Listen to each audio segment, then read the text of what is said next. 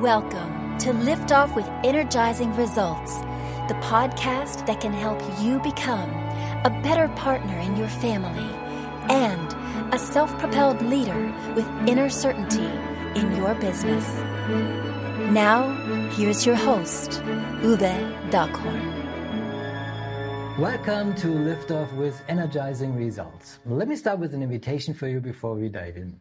This is a safe and neutral space here. The more open and honest you answer the questions that come up to yourself, the more effective this will be for you. Sound good? Okay, here we go. Today I'm very excited to introduce you to Ali Nitschke. How are you doing, Ali, and where are you hanging out right now? Oh, thank you so much for having me. I am doing very well, and I am hanging out in my beautiful home office in my beautiful hometown of South Australia, right near the beach. Very, very lucky indeed. Wonderful. What a beautiful description. Known as a high-performance leader and driven towards success, Ali is on a mission to help organizations create and grow courageous leaders and sustain high performance without the stress and burnout. Her flagship program, Courageous Leaders, delivers a fresh, energetic, and practical approach to achieving results through simple leadership strategies that actually work. Leaning into tough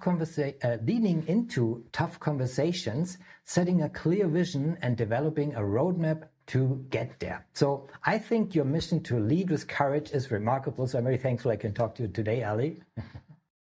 I am very grateful to have the opportunity to talk about some of my favorite topics. Yay.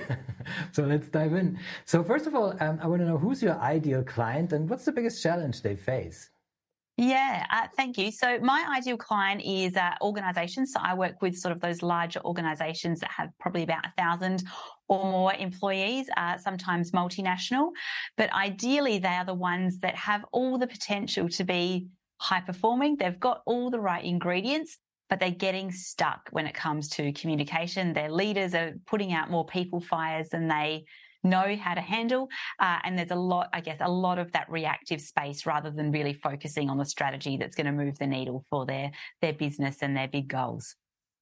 So, and we're all human. So what are kind of mistakes they make when trying to solve that kind of problem?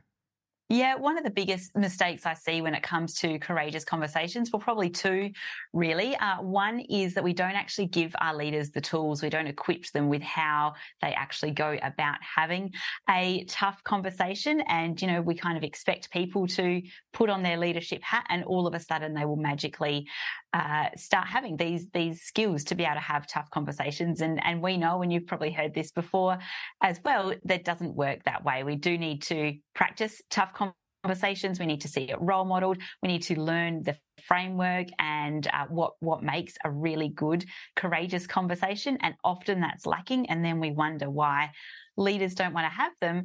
And it's because they don't actually have the skills or the capability to do it just yet.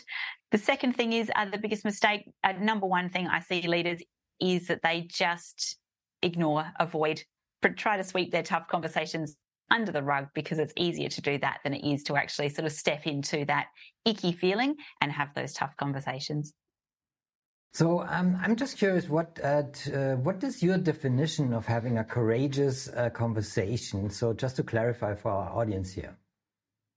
Yeah. So my definition of courageous conversations here at Made for More is a conversation where two or more people are trying to get to a resolution, solution, or progress. So we want to get to an end result as opposed to having a healthy debate, as opposed to telling someone off, essentially.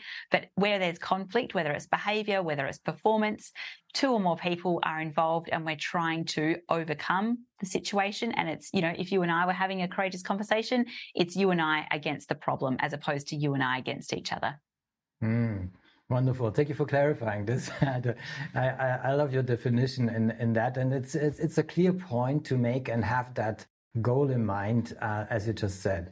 Wonderful. So before I ask Ali, what is one valuable free action that our audience can easily implement? Let me quickly say something here to our audience. If you are enjoying the show so far, please rate and recommend us to someone you think could benefit from the show. Thank you in advance for spreading the word. So, Ali, what is one valuable free action that our audience can implement that will help with having more courageous conversations, right? Yes, I think one of the things that they can do, and we can all do this, it's just a matter of recognizing it, is going, do I want to experience discomfort for a short moment of time, or do I want to experience resentment and that feeling of going, okay, where am I up to for a longer period of time? So leaning in, recognizing that it's going to feel icky, but so far to date, no one has spontaneously combusted when they've had a tough conversation. So lean in, recognize it's going to feel icky, and start getting comfortable with being uncomfortable. Well, I hope that nobody has combusted, but of course, there's always a chance that there can be someone at one point. Gosh, I hope not. Let's put a caveat on there. Absolutely. So I want to give you also the platform and the chance to share where folks can find you, and also what is one valuable free resource that you can direct people to that will help with that kind of issue. Not the combustion part, right? Yes, I don't have a solution for that.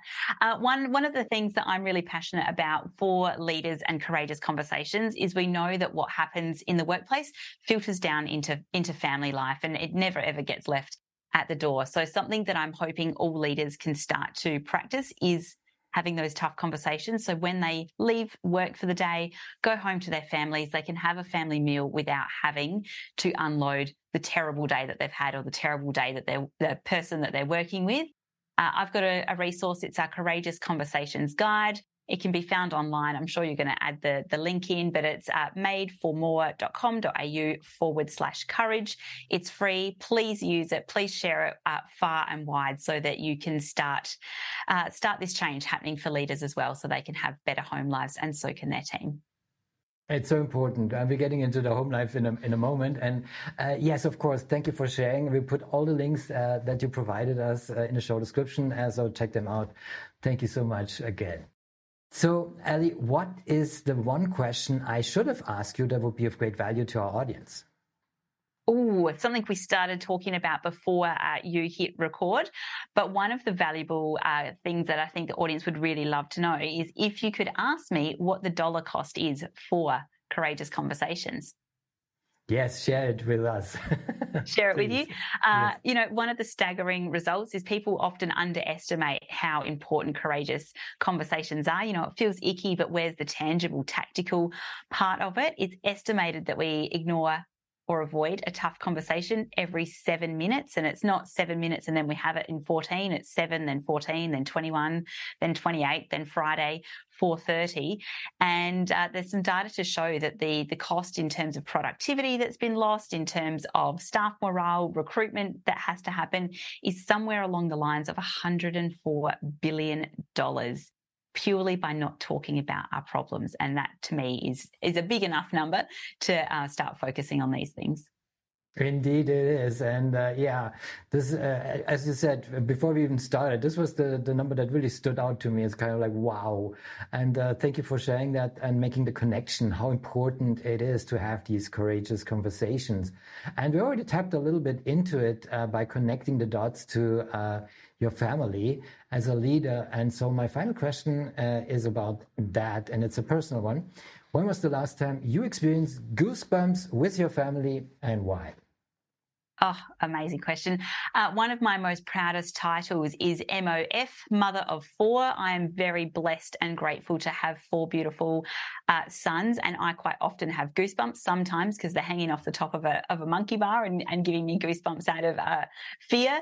But most recently on the weekend, whenever I see my eldest, my firstborn, looking after and snuggling in with my little baby, that gives me goosebumps and makes me so proud of the men that I am raising for the future leaders. Wonderful, MOF.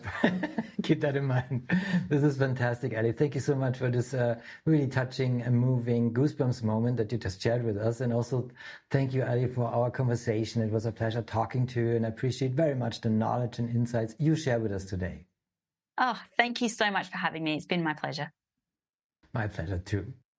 Thank you for listening. And as always, energizing results to you and your loved ones. Thanks for listening. If you enjoyed the show, please rate and recommend on Apple Podcast, Overcast, or wherever you get your podcasts. You can also get more great information at uvedockhorn.com.